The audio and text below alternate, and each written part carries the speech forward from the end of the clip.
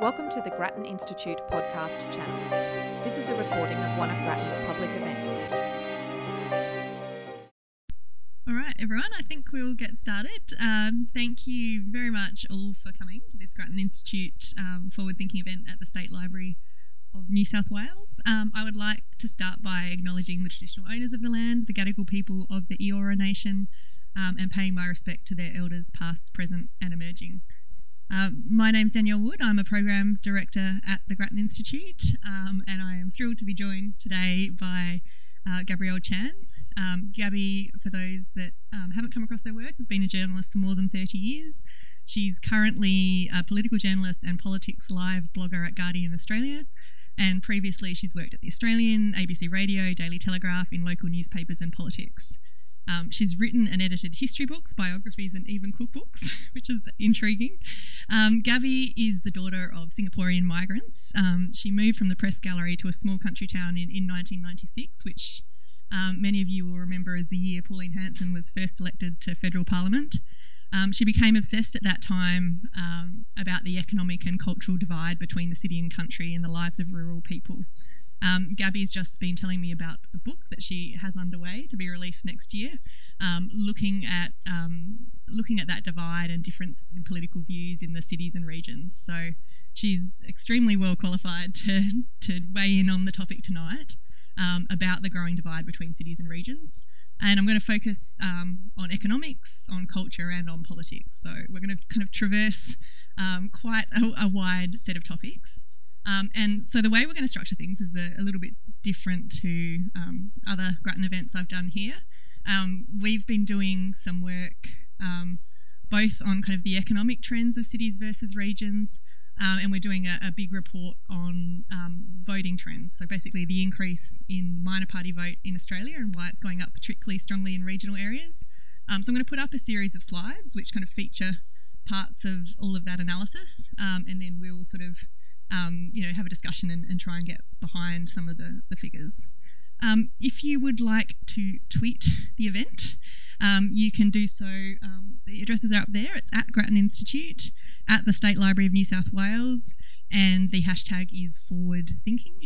So if we see you all hunched over your phones, I'm going to assume that you're tweeting and not texting your partner about what you're going to have for dinner afterwards. Not bored. Hopefully not bored. So we have a lot to cover, but Gabby, I thought before we kind of get into the nitty-gritty, can you give us a bit of a sense of how you went from living in a terrace in Surrey Hills to living on a sheep farm in regional New South Wales and what that kind of culture shock was like for you? Yeah, I can. Welcome everyone and thanks for coming.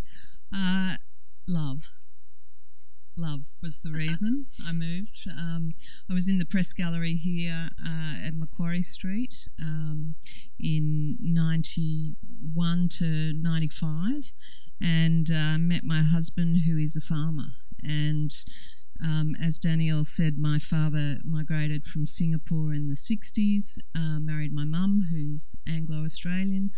And we had never met any farmers. We didn't know anyone west of the divide.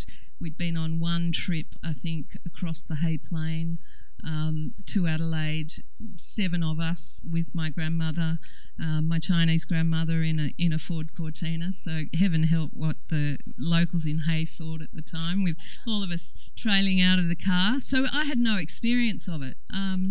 And so when I moved there, if you remember the 90s, you'll remember that we were in the middle of the Mabo debates. Native title decision had just come down, and we were coming into the 1996 election with John Howard. Pauline Hanson made a first appearance, first as a Liberal Party MP, and then once she was disendorsed, she of course got across the line as an independent. So it was that sort of context, and the cultural divide that I saw was vast. I mean, walking into my town of it's probably about 3,500 people in the region, in the local government area. It's probably 2,000 in the town. I had never seen a town in my life that felt so white to me. I felt like everyone was staring at me at the time. So it was quite a jump. And I guess the thing that struck me then was at some stage I want to write about it, but I had to understand it first. And I don't pretend to understand it fully still, the gap between city and country, but the way I work things out is I write about them. So that's what I've endeavoured to do. So I've taken some time off to actually leave the press gallery for a couple of months and go back to my main street and talk to people about what they're thinking and feeling about politics. Well, it's amazing what love can do, isn't it? And hopefully, tonight we'll go some way in exploring those divides. For full disclosure, I'm very much a kind of inner city person. I live in one of the inner suburbs of Melbourne. I squeeze into a very small apartment with a partner and a toddler and 2 dogs, so I can very much bring a different perspective to this discussion. So I wanted to start with the question of the economic divide. And I think the sort of mythology out there is kind of the bush doing it tough. And there's elements of truth to that. I want to talk through some of the work that we've done that really suggests a bit more of a nuanced picture, though. So the first thing I want to talk about is income and incomes in cities versus regions. So this is using data from the tax office. It's people's taxable income. The horizontal axis is how far you are from a capital city GPO, so the further along you are, the more regional, and each of those orange dots is a postcode, so that's showing you average taxable income in the postcode. So the chart on the left basically shows that incomes are higher on average in the city compared to the regions. That's probably not a surprise to people. What we actually found was more surprising is the chart on the right, which looks at income growth over the past decade. And what that shows is really there's not that much difference in average income growth. So in terms of per person incomes, the gap between the cities and the regions doesn't seem to be widening. So that to us was a somewhat surprising result. We started kind of unpacking different indicators of the health of the economy. This looks at unemployment, no clear sort of city regional pattern. Basically, it's a sort of a patchwork. There's areas of strong disadvantage in the regions. Far North Queensland, really stands out. Unemployment rates in excess of 40%. So, very strong entrenched disadvantage in those areas. But there's also, particular suburbs in Melbourne and Sydney where unemployment is also pretty high and entrenched. And there's a whole lot of other economic indicators you can look at. Productivity Commission is doing a report on kind of economic resilience and looking at that by region, and their finding is sort of similar, that there's areas of strong disadvantage in both regions and cities, but not a sort of clear city-regional divide. The one exception is really population growth, and that's where we do see that things look different. So those sort of black dots along the east coast are essentially the major cities. The population has been growing really strongly in the past decade, particularly in Sydney and Melbourne. Reasonable population growth in some of the sort of areas along the east coast and the mining regions in Western Australia. If you zoom in on those maps, and these are all available on the Grattan website in kind of interactive form, you'll see that some of the big regional centres are also growing, particularly the ones within commuting distance of the cities. But there's that sort of whole swathe of regional Australia where, population is either kind of stagnating or going backwards. So, Gabby, I'm interested, I've just thrown a whole lot of economic indicators at you, but I'm interested in your thoughts of kind of how that marries up with, what you're seeing in your region or what you're hearing in compiling stories for your book. Yeah. So, let me start by talking a little bit about my town, and I don't want to focus just on my town, but a couple of qualifiers, right? So regional and rural Australia is obviously vastly different right across the country, and I think the debate that we carry out in the media and in politics too much sort of assumes that it's this one blob or mass that all thinks the same way in the way that, any group does. It's not like that. There are patches of places that are doing really well and patches that are doing badly. Now, my town is Harden, which is 90 minutes west of Canberra, and what I've chosen to do is look in a kind of hyperlocal sense, because I can't hope to know what's going on in lots of different regions. So our town was a railway town. It was built around the railways and agriculture.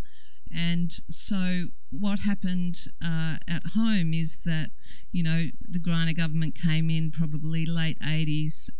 Hawke and Keating were in the process of, deregulating the economy.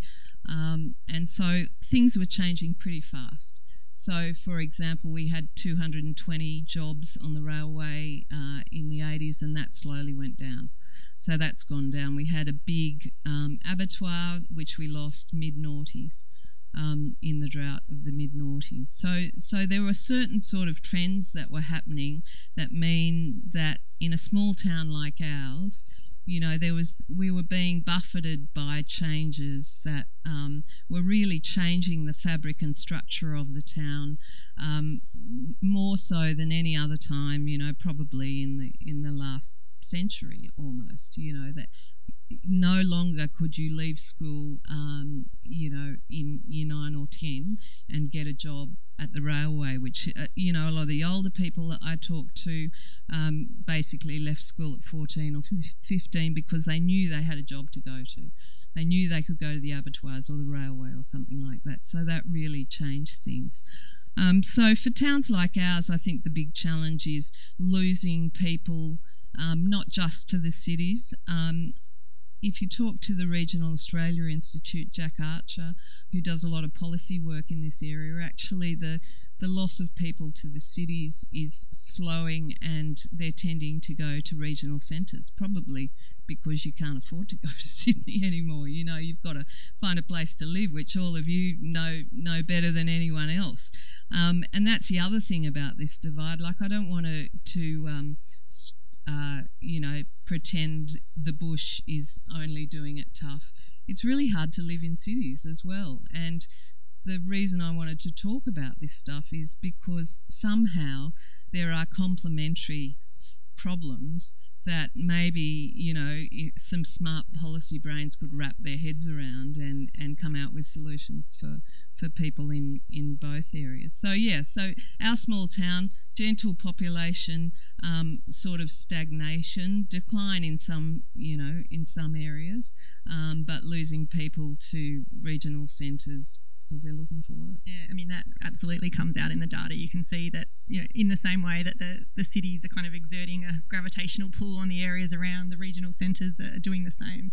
I came across the term today, I hadn't heard before, they call them sponge centres or sponge cities. The idea that they're kind of sucking in people from the surrounds is absolutely happening. I do want to come back to that point you raised about kind of well-being and difficulties of living in cities, because I think that's a really important one.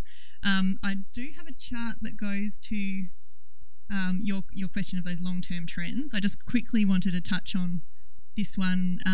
If you look at what's driving those kind of population shifts, a big component of the population growth in this country over the past decade has been migration. And so probably not surprisingly, the migration patterns look a lot like the population in general. So migrants have tended to locate in the cities, somewhat in the regional centres, quite a few in the mining areas in WA, but otherwise not particularly going to areas of regional Australia. And in our recent report, we sort of cut this, we sort of broke it down by country of origin and particular migrant groups. The differences are even more stark. So Asian migrants, African, Middle Eastern, very much concentrated in the major cities and even particular parts of the major cities, and they're a very small share of the population. Can I just throw a spanner in the works there? Yep. Again, to quote Jack Archer at the Regional Australia Institute, they say about 150 of 500 plus local government areas are now getting slight population increases from overseas migration.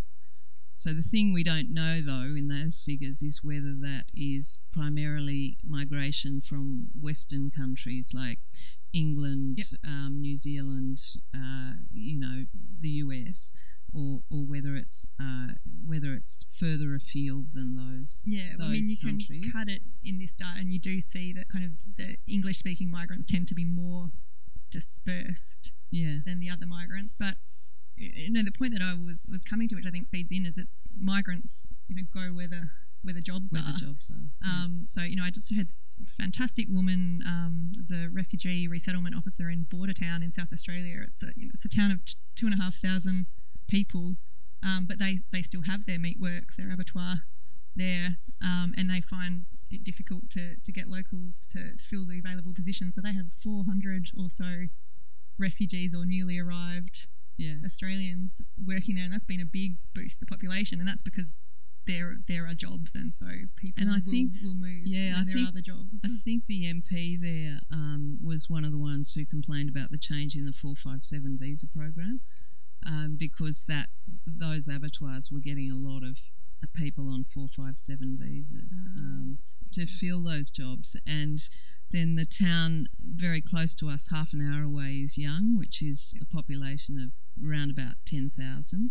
There's a growing Lebanese Australian population there, and I think they initially came in to work on the cherry orchards and also in the abattoir at Young, and so now it's got to the point where Arabic is the second most spoken language after English. It's still tiny, it's sort of 2% or something like that.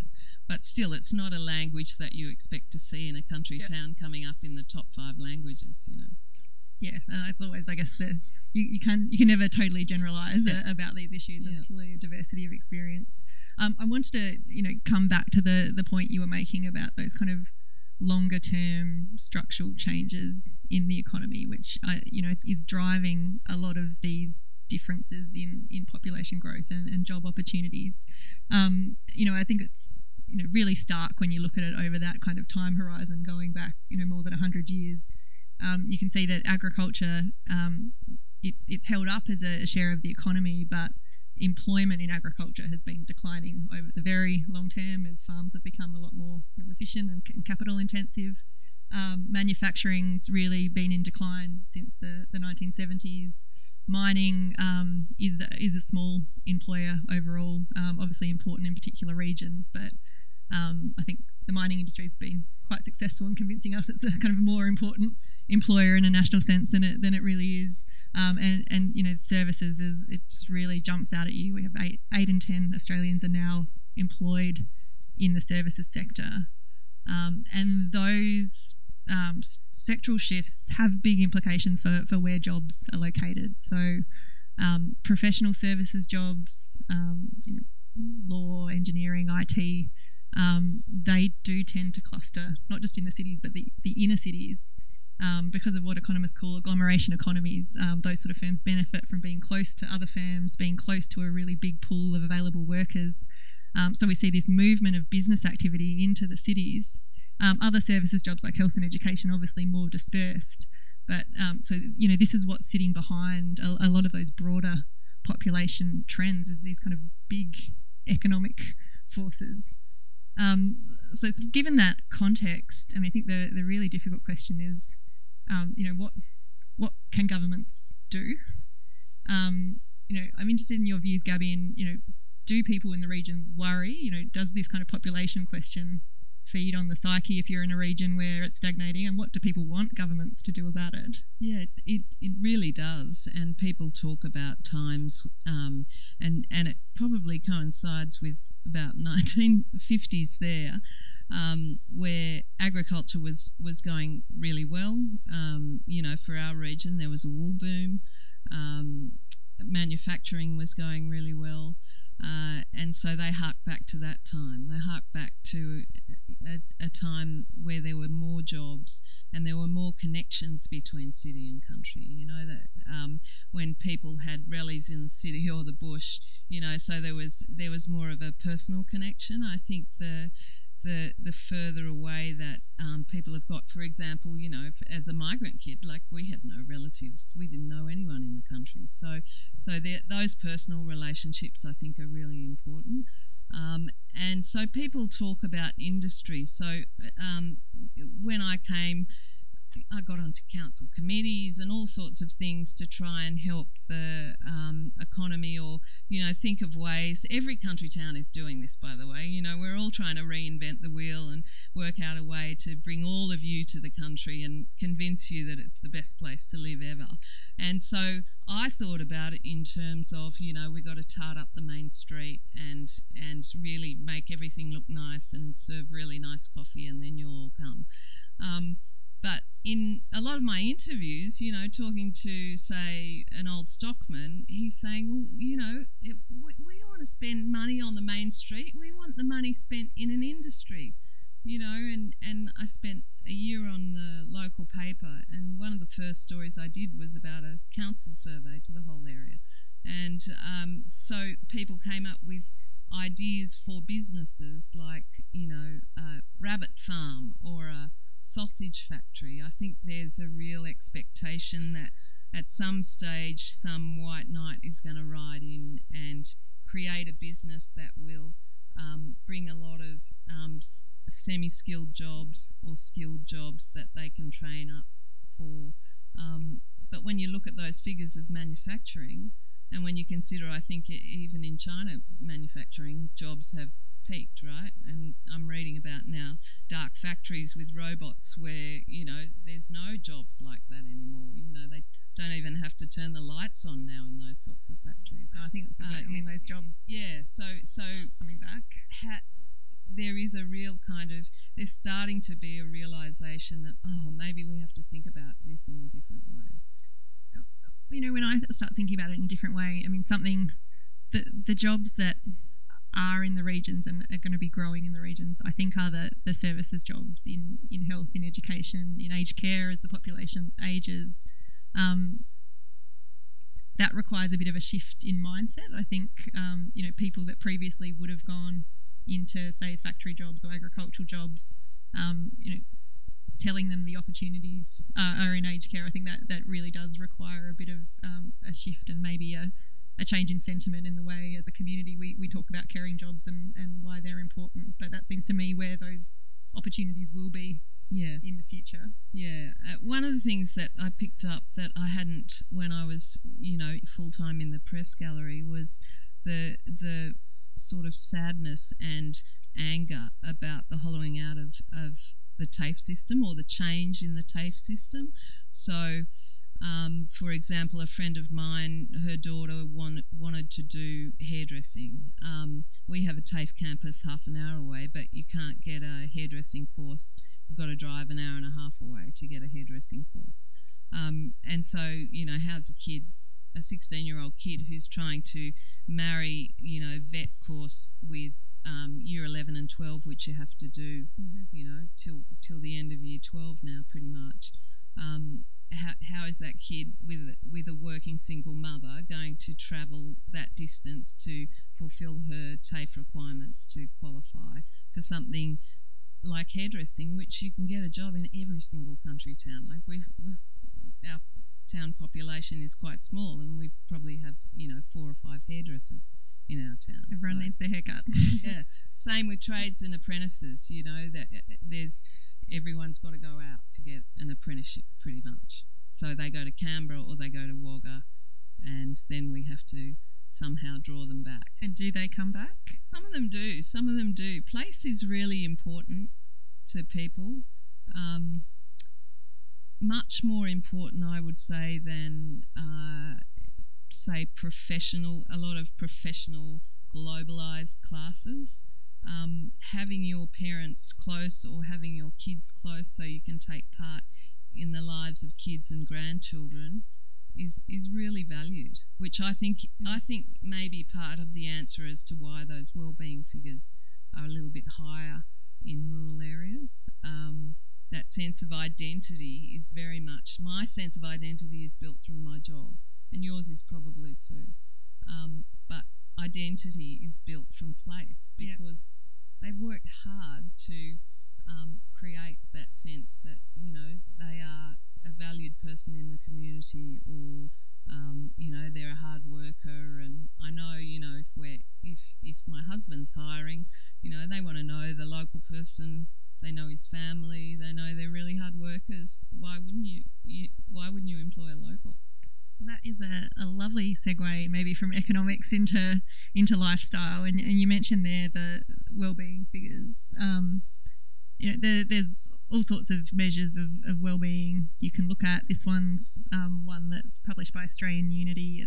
It looks into satisfaction with health, personal relationships, standard of living, and sense of community.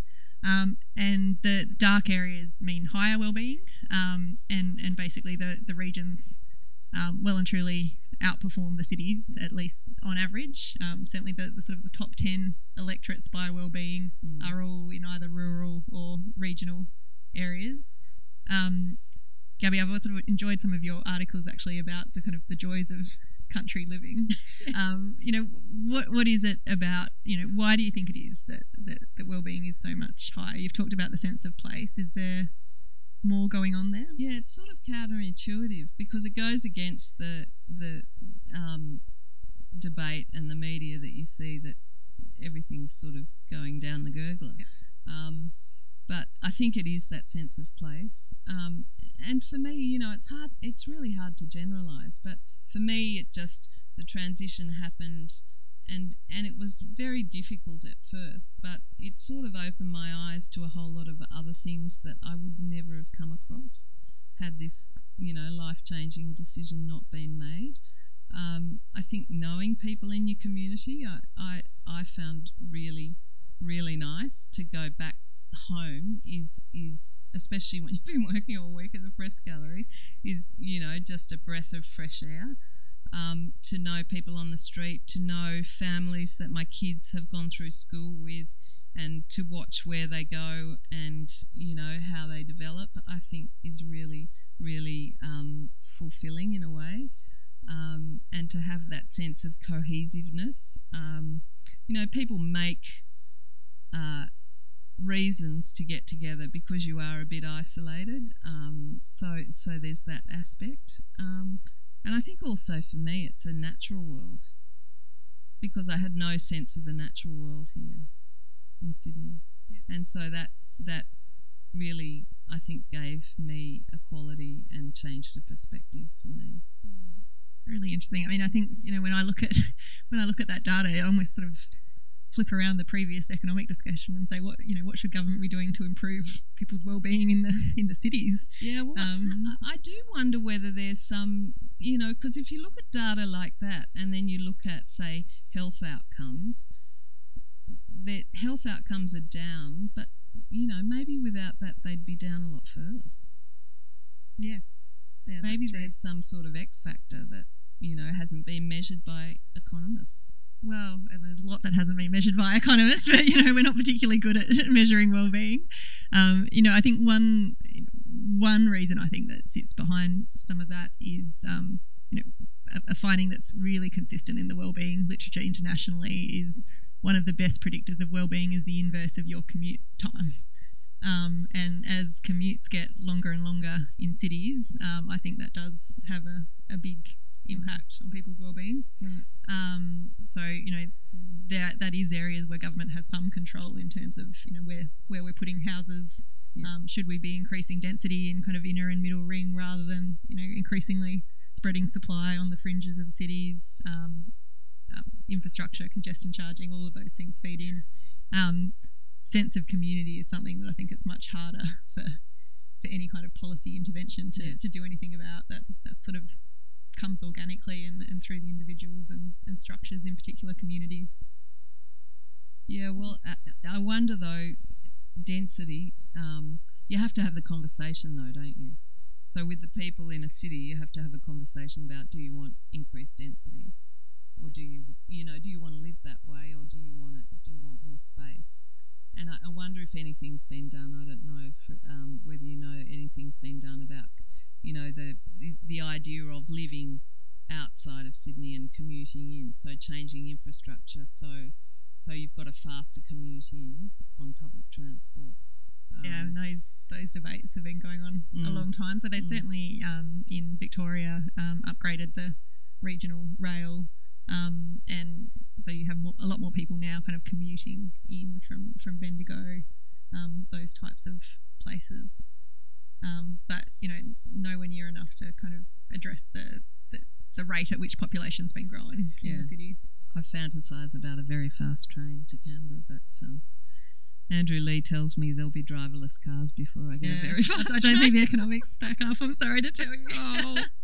Why don't we talk a little bit about the cultural divide now?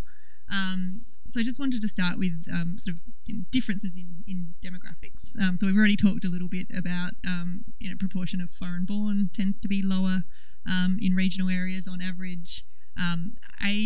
Median age tends to be higher. Income, we've already said, tends to be lower, and proportion of higher education is lower, particularly compared to the inner city, and that gap is widening over time.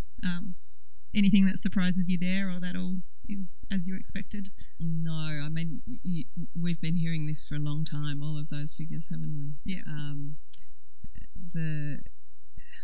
I can talk about the cultural gap in terms of migration as well. One of my interview subjects is a girl called Maggie Kate, and she's actually Bernie the Stockman's granddaughter.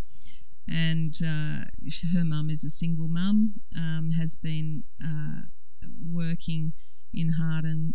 They all grew up in Harden, and Maggie Kate is the first kid from the local high school to get straight into medicine, as far as we know, going back for some time.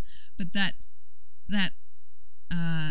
qualification into medicine was really just the start of a big journey for her. So you think, we're 4 hours out of Sydney, but she had to come in, and the idea of living in a big city is so foreign to some of these kids who have been in Sydney one night in their life. Or we have a program at our local primary school where we take kids in to Chinatown for a leadership program in Year 6, and every year there are kids who have never been to Sydney before, and you think, oh, really? 3.5 hours away, 4 hours away.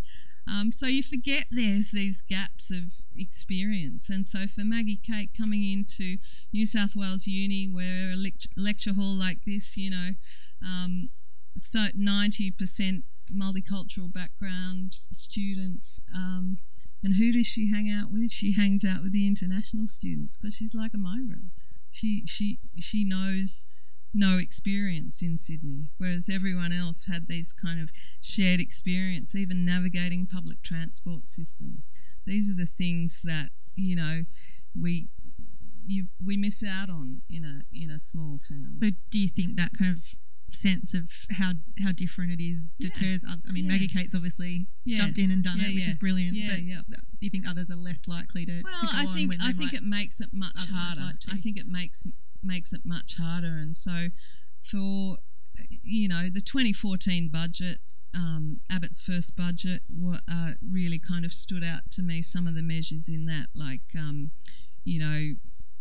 no unemployment benefits, say, for the first 6 months for kids under 25. I just think I had conversations with MPs and said, our country town, like, what do? Do you move out? Is a kid going to move away from any emotional and parental support, even a house to live in, to get a job? These are things that policymakers need to take into account when making policies like this, because it's just not the same. It's not, the kind of it's not, there's not this huge supply that kids of jobs around us anyway, that kids are just sitting there and don't want to have, don't feel like doing. It's there are different issues, so you just got to look through, I guess, a number of different filters when you're making policy.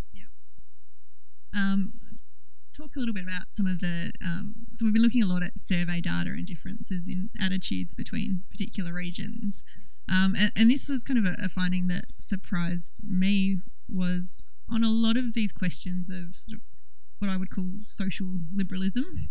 So we've got there marijuana, decriminalisation, abortion, marriage equality. There's other ones like euthanasia or criminal sentencing. There's not actually strong differences on average between cities and regions. And if I can put up the same-sex marriage vote by electorate, what we saw is, yes, inner city areas were more likely to vote yes, but once you kind of got about 20, 30 k's from cities, region didn't really seem to play much of a role. You had regional areas with low yes vote, like regional Queensland, but you had regional Victoria with quite a high yes vote. You had parts of Sydney, for example, had quite a low yes vote.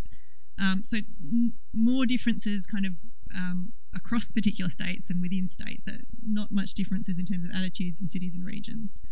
Do you find that surprising, or does that sort of accord with what you're hearing from people? I expected our seat to be slightly lower, and it was, but still 55%, I think, voted yes. I did go to a social function where I think it was a 50th birthday, and so probably everyone was around about that age or up, and I don't think I found a single bloke that was going to vote yes. Maybe just a function of that particular... Well, I think all the polls suggested that age was a pretty important determinant of likely voting intention. Yeah. But talking to a young gay guy in town, he said he'd had quite a few young people his age who had said to him, if I didn't know you, I would be voting no. So I think the thing about the same-sex marriage debate is personal relationships again, and that changes things for people. And I think that then makes sense why you're not going to get that locational element, because almost everyone, either directly or through a family member, is going to know someone in that boat. And marijuana, I think maybe might be a new regional industry, perhaps. Yeah, well, it's regional industry, but it's also, I think, a lot of the marijuana debate in politics is centred around pain relief. Yes, yeah. And that's another issue that comes up. A lot of people have personal, same with euthanasia, sort of a personal experience. That might also feed into this difference that we see. So, it sort of doesn't matter which measure you take. People in regions tend to have more negative attitudes towards immigrants or believe that immigrant intake should be reduced. As we said, that's sort of inversely proportional to kind of actual share of immigrants living in particular areas. Do you think that is about kind of just not having as much sort of personal connection with immigrants on a day-to-day basis, and therefore greater levels of fear? Or? Yeah, I've really puzzled over this. There seems to be a disassociation between an individual and a group. So talking to people about, Muslim immigration usually comes up in a conversation around politics. When, for my interviews, not in everyday conversation, but for the people that I'm interviewing. And we've had 2 Muslim doctors in the town since the late 70s. And they became, the whole town relied on these doctors, and they were fantastic. I mean, they know everything about our families, everything about our lives, When my son broke his arm, they were the ones coming in on a Sunday to the hospital. But there seems to be a disassociation. Well, he's okay. And I think the other thing is that they both married local girls. So there was this kind of integration happening. Same with, foreign investment is also another big issue that keeps coming up, and you'll see in a lot of surveys. Foreign investment, particularly by the Chinese, and again, there's a disassociation. It's not about me. The fact that I'm part Chinese, it's the idea of it that makes people uncomfortable.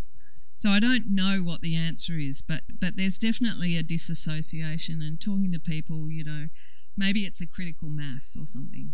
I know with the Lebanese population there, they have had very few problems.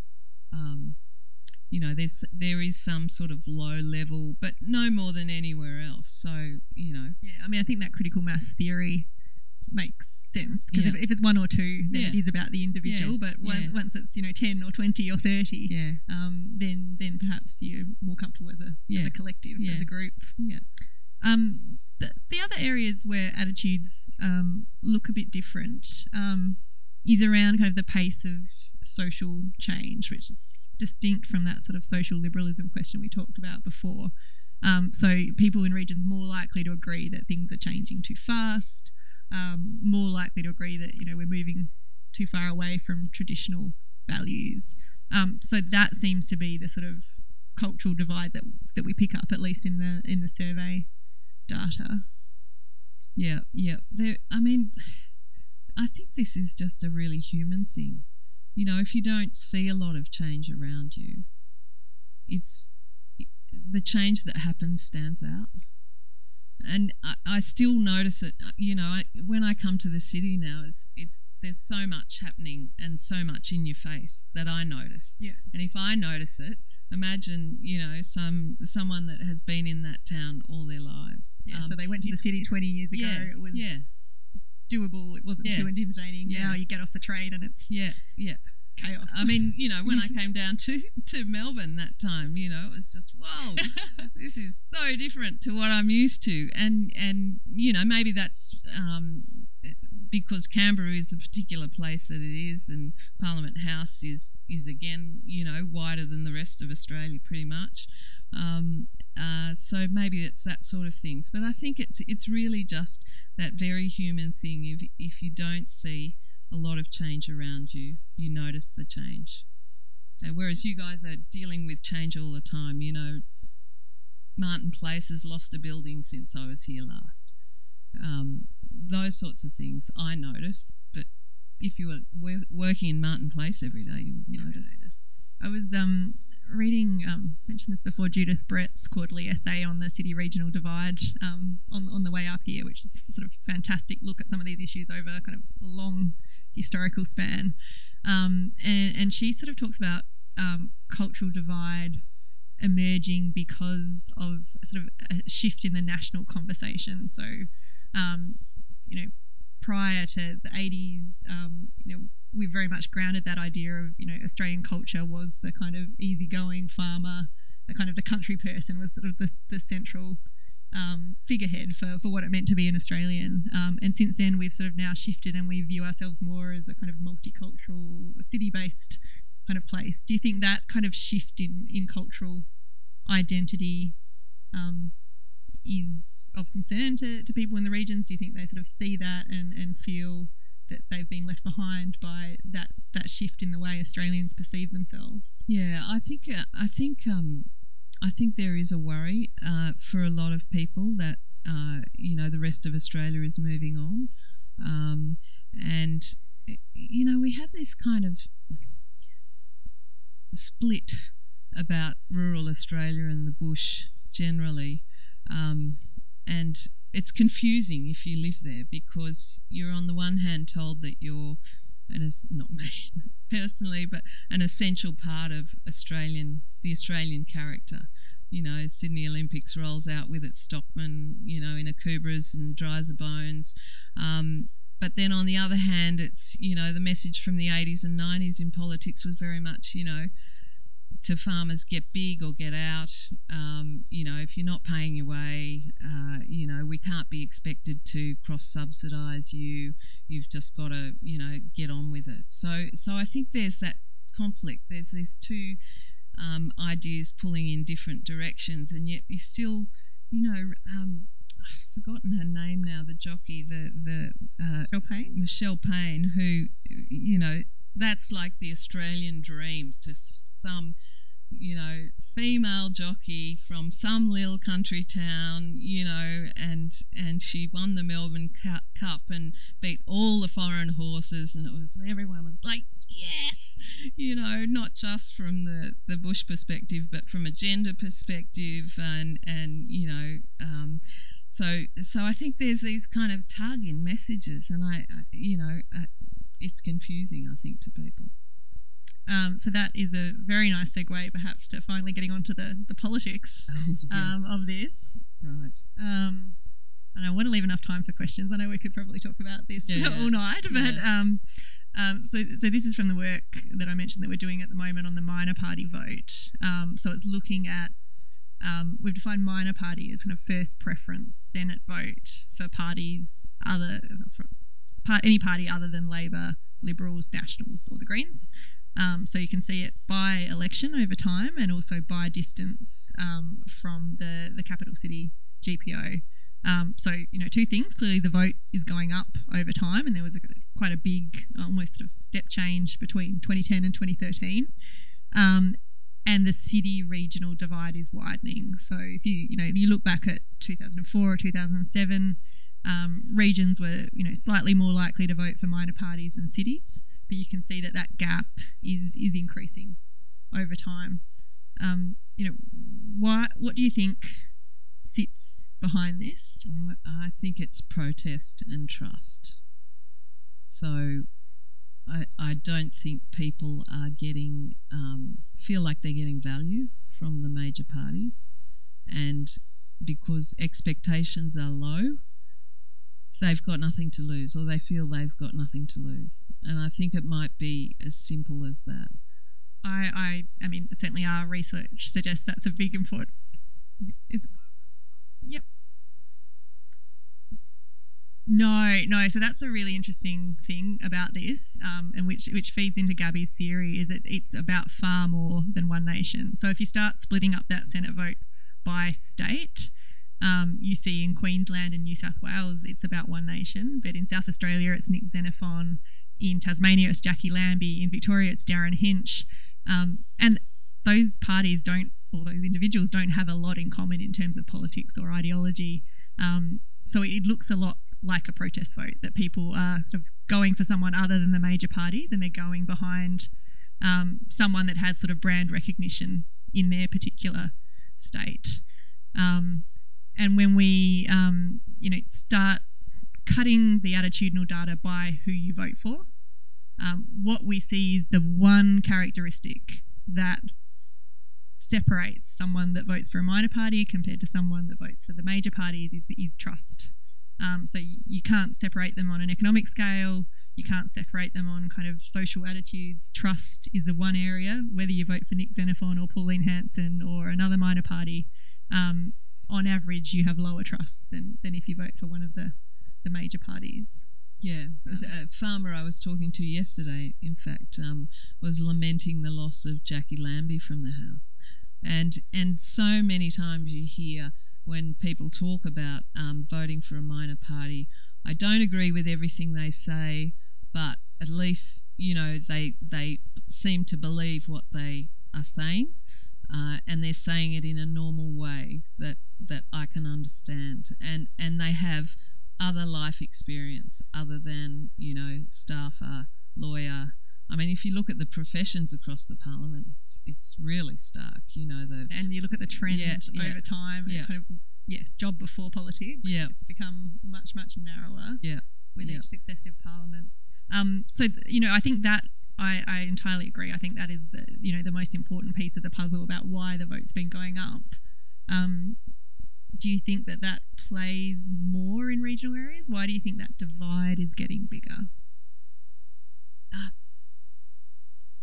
Regional, I think when I first came to move to the country, I was surprised at the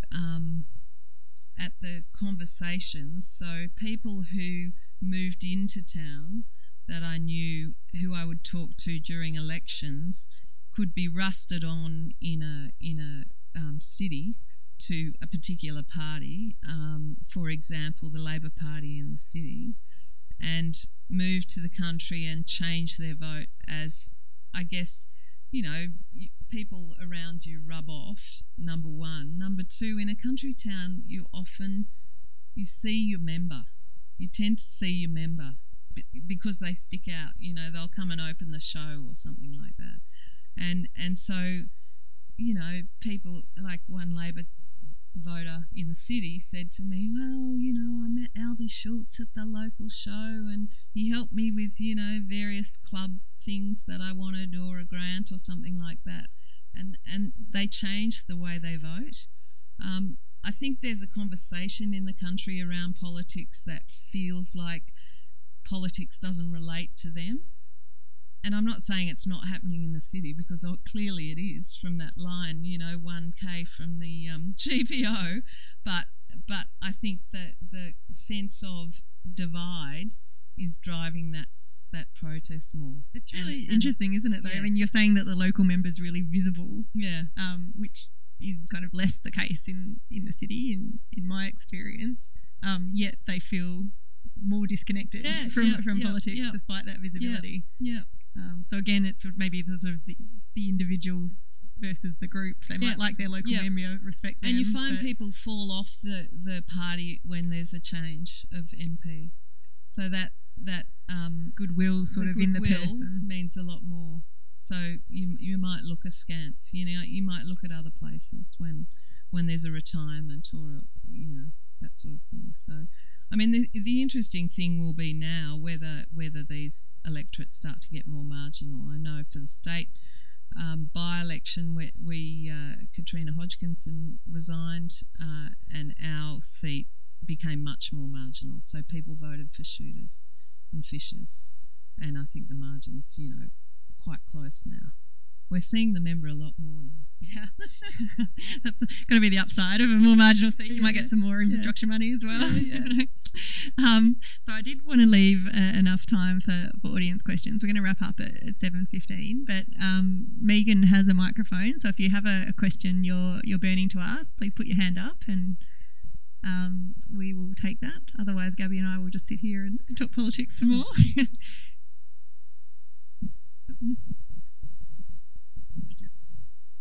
So I sort of have two questions. The first one's a very simple one, which is about the graph you've got behind you. And it's about why you chose to consider the Greens a major party, which I think makes the graph look very different, particularly in inner cities. And the second one is sort of about the role of the media. So, Gabrielle, you've clearly had a career where you've worked for a lot of different newspapers, very different ideological positions. And sort of I was wondering about how media consumption is different in the regions and rural areas versus in the major cities. So I'll quickly cover off on the chart, and in the report we kind of present the chart both ways, with the Greens as major or minor, because it's kind of they're the party that's difficult to classify. And the way the chart looks different if you put Greens as a minor party instead is you get a U shape. So the inner city has a higher vote for minor parties. It doesn't really change the overall pattern in terms of the upward trend, and basically once you get 10Ks out, it doesn't have any kind of impact on the line after that. So the kind of the questions are still the same, but you're right to identify that. I think that's kind of a margin call which category you put them in. Which category do you put them in? Right.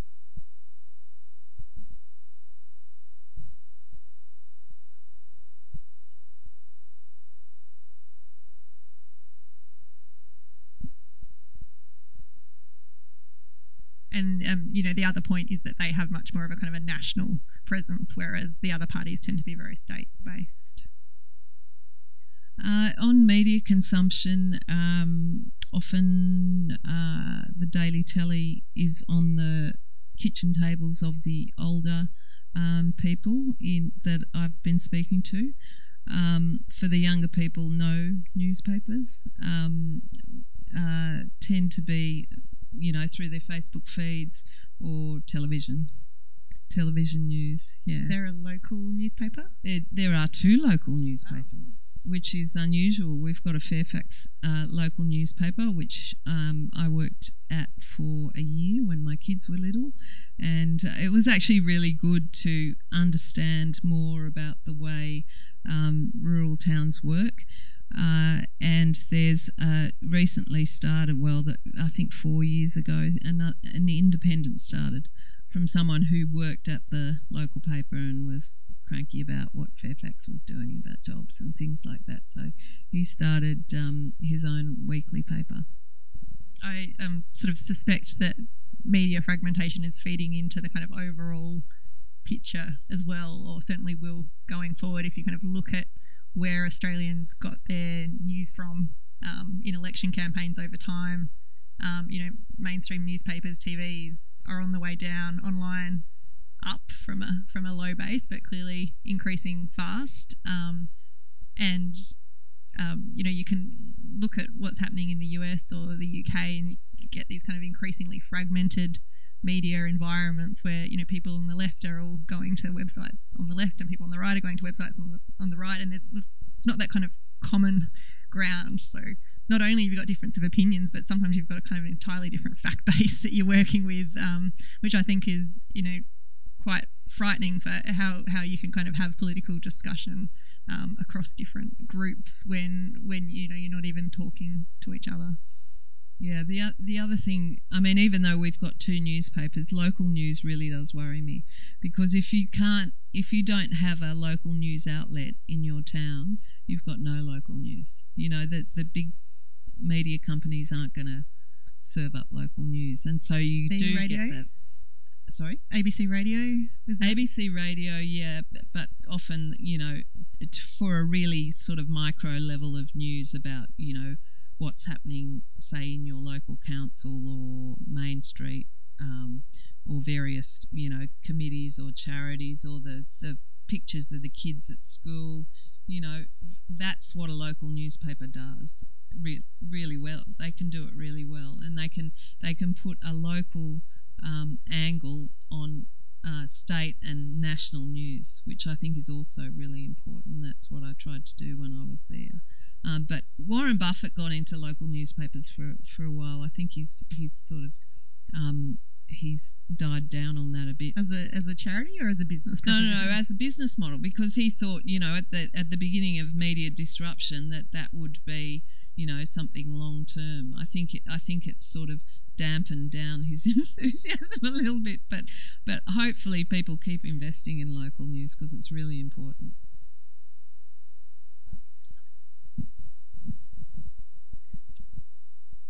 So you touched on the loss of tertiary education opportunities as a limiting factor for opportunity for particularly young people in regional areas. What role do you think the government can play in their funding decisions to decentralise tertiary education further, and if you think that would be a good idea?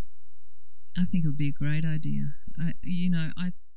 For the life of me, I can't understand why, if you have a local TAFE campus half an hour away, why it wouldn't be providing more courses for jobs that kids, can do in their local area. I mean, there's a shortage of trades in our town. You have to wait a long time. And they are jobs. Obviously, something's not marrying up. If you've got a kid there that wants an apprenticeship and they have to go to Canberra, something's not working. The other thing the kids tell me about is the fact that they feel in some ways forced into university. So the message that they get, the way one kid put it was, there's this super highway to university to a degree that they're not really sure what it does or what it's going to provide. And if you want, say, an apprenticeship or some sort of trade skill, it's like a back road compared to the super highway, and you've got to find out yourself pretty much how to get there, what the requirements are. The other thing around the trades, though, they tell me is that you've got to lock yourself in for 4 years, and that can be hard, especially if every other kid is going away to uni or doing their gap year or travelling or whatever.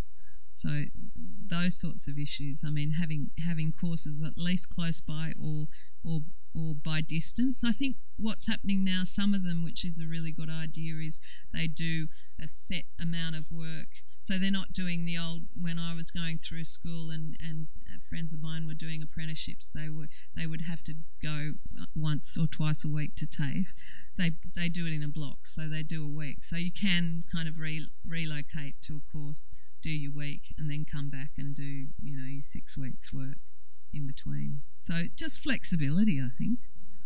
I think in terms of sort of university education, that the trend is actually going the opposite way, and that's been driven by the sort of demand-driven higher education system. So universities can now, the places are uncapped; they can take as many as they want. Students are increasingly choosing the bigger universities in the city. So my understanding is that enrolments in universities are on the decline, and enrolments in city universities are on the way up because of those reforms. So decentralising further in that environment, I think, is a difficult proposition for university education. Thank you. That's a great introduction. I'm Caroline Perkins, the Executive Director of the Regional Universities Network. So look, I think there are regional universities with headquarters throughout regional cities in regional Australia and smaller campuses and study centres. And numbers are growing. Numbers are still growing. I think overall the system has stalled a little bit. I think there's still a gap in higher education attainment, as you pointed out, between the regions and the cities. So in regional Australia, I think we need to grow people who do higher education, but also we need more people in the higher level trades. So my question is really about whether you think advocating for a more place-based approach to general education and health policy and programs is the way to go. In fact, programs perhaps more widely. So, for example, if you have one policy for university funding, perhaps you do need to have a particular strategy for the regions. And the same with VET, if you have a general policy for vocational education and training across the state, perhaps that's not the right way to approach it. You do need to have a regional focus and think about how to address the uptake of trades in the regions. So I wonder if you could talk around that to emphasise the place-based a bit more. Yeah, place-based is really important. Maggie Kate, the girl that I mentioned earlier who went into medicine, did 2 years and got a great education in the city, but breathed an absolute sigh of relief when she could come back to Wagga, because Wagga was a place she knew. She had relatives there. She was able to have a dinner with her family once a week. It made such a difference to her quality of life and to her fitting in. But it was interesting because she said there was a real kind of, sneering's probably too strong a word, but there was a feeling that she was limiting her opportunities by studying at a regional campus, whereas she just loved the idea of going back. And probably if she could have started that degree there, she would have started that degree. So it was really important. A lot of kids I know prefer to go to Wagga or to Albury because they don't want to live in a city. They might know it, a city, but they don't want to live there. They feel more comfortable in a regional town. And she gave me all these examples, of how she would run into people that she knew, and she would recognise people coming through Wagga Base Hospital. So I think place is so important. And I don't like the idea of this kind of sort of almost a class structure between the unis. I think that's really self-defeating for regional communities. Yeah, I agree with that. I wonder if, and I'm far from an expert on higher education policy, so you can correct me if I'm wrong, but if we've had too much of an emphasis on kind of all universities offering everything. So, every university feels the need to have a law degree, for example. Should it be the case that a regional university says, well, what are the skill set, agricultural technology or whatever it is, let's focus on providing those degrees? Well, look, I think regional universities do both. I think we do have specialist degrees, like in agriculture, but we do actually have to offer a bit of a broad scope just to try and keep more regional kids in the regions. Because if you don't offer the whole spectrum of degrees, that will just facilitate more people going to capital cities to study. We know 3/4 of our graduates work in the regions, so really the best way to keep trained professionals in the regions is to train more in the regions. So in one sense, we have to do both, I think. I mean, and I guess my comment probably wasn't even just about a regional city thing. I mean, why does every university in a capital city have to offer a law degree? Maybe there's a scope for kind of rationalisation across both. Do we have any more questions? Hello, I work for the Planning Institute. We're having a discussion nationally about what use is a national urban policy or a national settlement strategy, and do these various initiatives, like what you were just discussing around regional education, do they come together and do they have any role nationally as a coherent suite of policies? Well, that is a tough one. I think, sort of, again, to refer back to the Judith Brett essay, because I just found it fascinating to see that history. I mean, she talked a lot about, population policy in Australia throughout history and how we've had sort of various attempts over the decades to try and, shift population to the regions, sort of between the First and Second World Wars. That was about, actually just giving people farming land and setting them up with kind of small farms and saying, off you go, farm, and that didn't go terribly well. And then it was about, trying to incentivise manufacturing and power companies to move out to regional areas, which is, now no longer kind of promoting jobs in those areas. So my view is that it's quite hard for governments to kind of fight against these broader economic forces in terms of coming up with a population policy and a set of incentives that are going to work to shift the overall dynamic. I think they should be doing more in terms of trying to ease the pressures in the city, in terms of planning policy that you mentioned, in terms of infrastructure. I think they're clearly we are having some pretty negative side effects from growth in the major cities, and I think there are policy levers that governments have available to manage that population better. Yeah, I love the idea of decentralisation, which is probably... I think, though, we have to think of it in a different way. Politics has become so polarised now that you get a subject like decentralisation and you get the progressive side of politics that just will not engage with it, or a policy like climate change that affects agriculture so much and regional cities so much, and the right won't engage with it. So I just think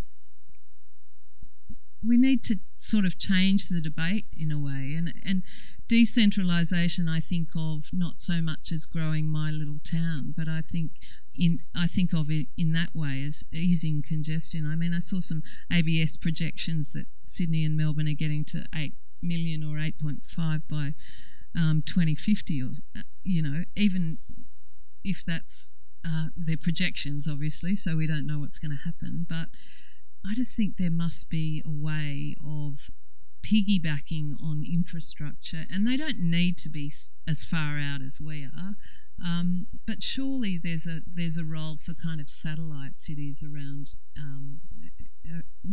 satellite regional cities around big cities where you can get some sort of complementarity between the two.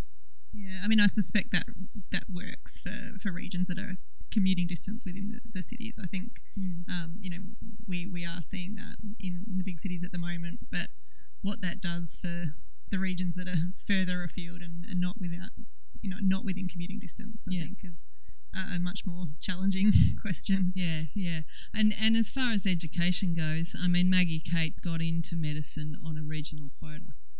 So, if you come from a small school like ours, you get, I think it's a 5.8R bonus. And she's just graduated, so she was a good bet.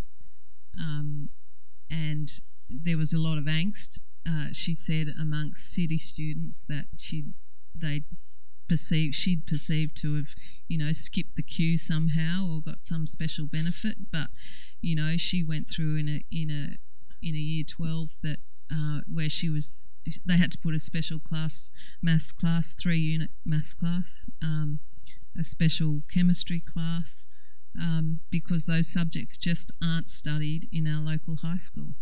And, by way of contrast, again, Andrew Lee told me that he went to James Roos and they didn't have a 2-unit class because everyone had to do 3 and 4 unit.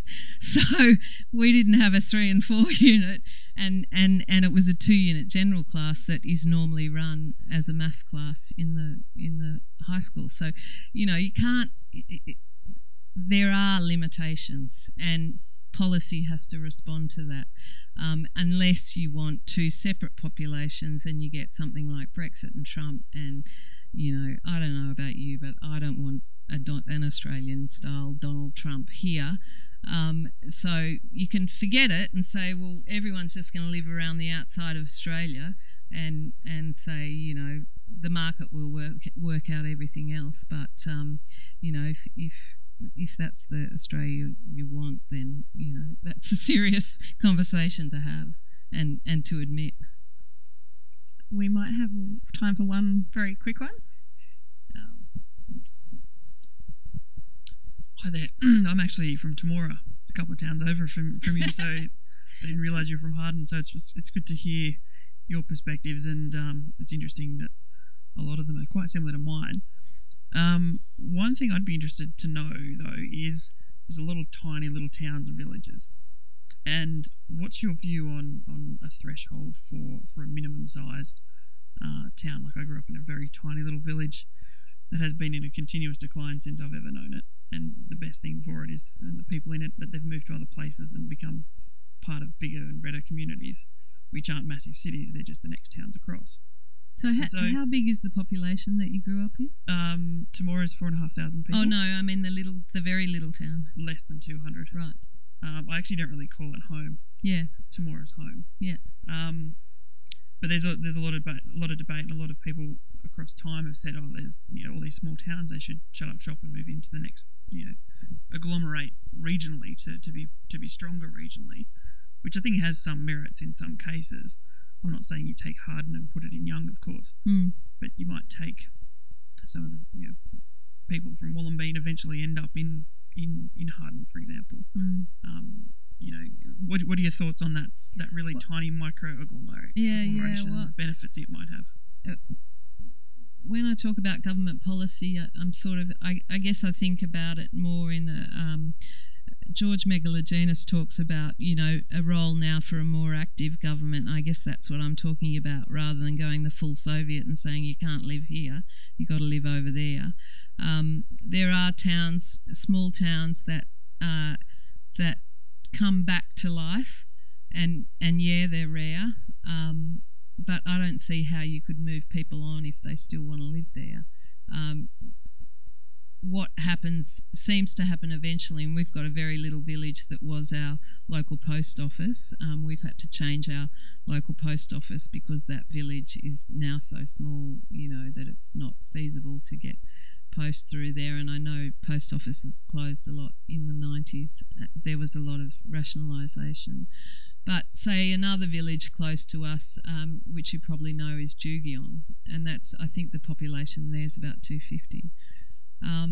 Someone started a great cafe there. They've now had a pub upgrade, $1 million pub upgrade. It's on the Hume Highway, so it has that economy of, you know, people coming through and stopping, and, you know, it has been completely revitalised. And there are interior homeware stores selling $4,000 fire pits. I mean, I don't know who buys them, but someone must buy them. You know, there's a wine shop there selling local produce, and I just think there must be, you know, tourism is a big thing. So a lot of towns, you know, Temora has that aviation museum, which is amazing, and I hear they sell, you know, 15,000 tickets to their annual or biennial show. Yeah, right. Yeah.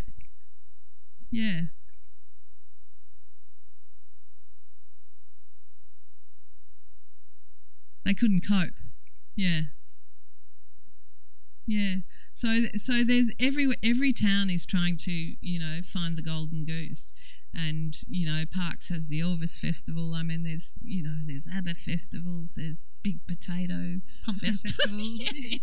So we're all in there trying, but Yeah, I don't think you can make people move, and I think there is a chance that you can revitalise towns, but I agree it's really hard, and I don't know that there's a policy answer, and I assume that once the town loses some critical mass where you can't buy a loaf of bread and a pint of milk, then you're pretty well buggered, aren't you? Yeah, I totally agree. I don't think government should be forcing people to leave, but nor should they be kind of artificially propping it up if it sort of gets to that point where it, it's really just going to die or fizzle out. People are moving on. I don't think government should be trying to kind of save those places. They should be helping the individuals within those places transition to the nearby towns if that's where the opportunities are. So on that cheery note, I'll close off the discussion. If everyone can please join me in thanking Gabrielle for her wonderful insights. And Danny. Thanks for coming.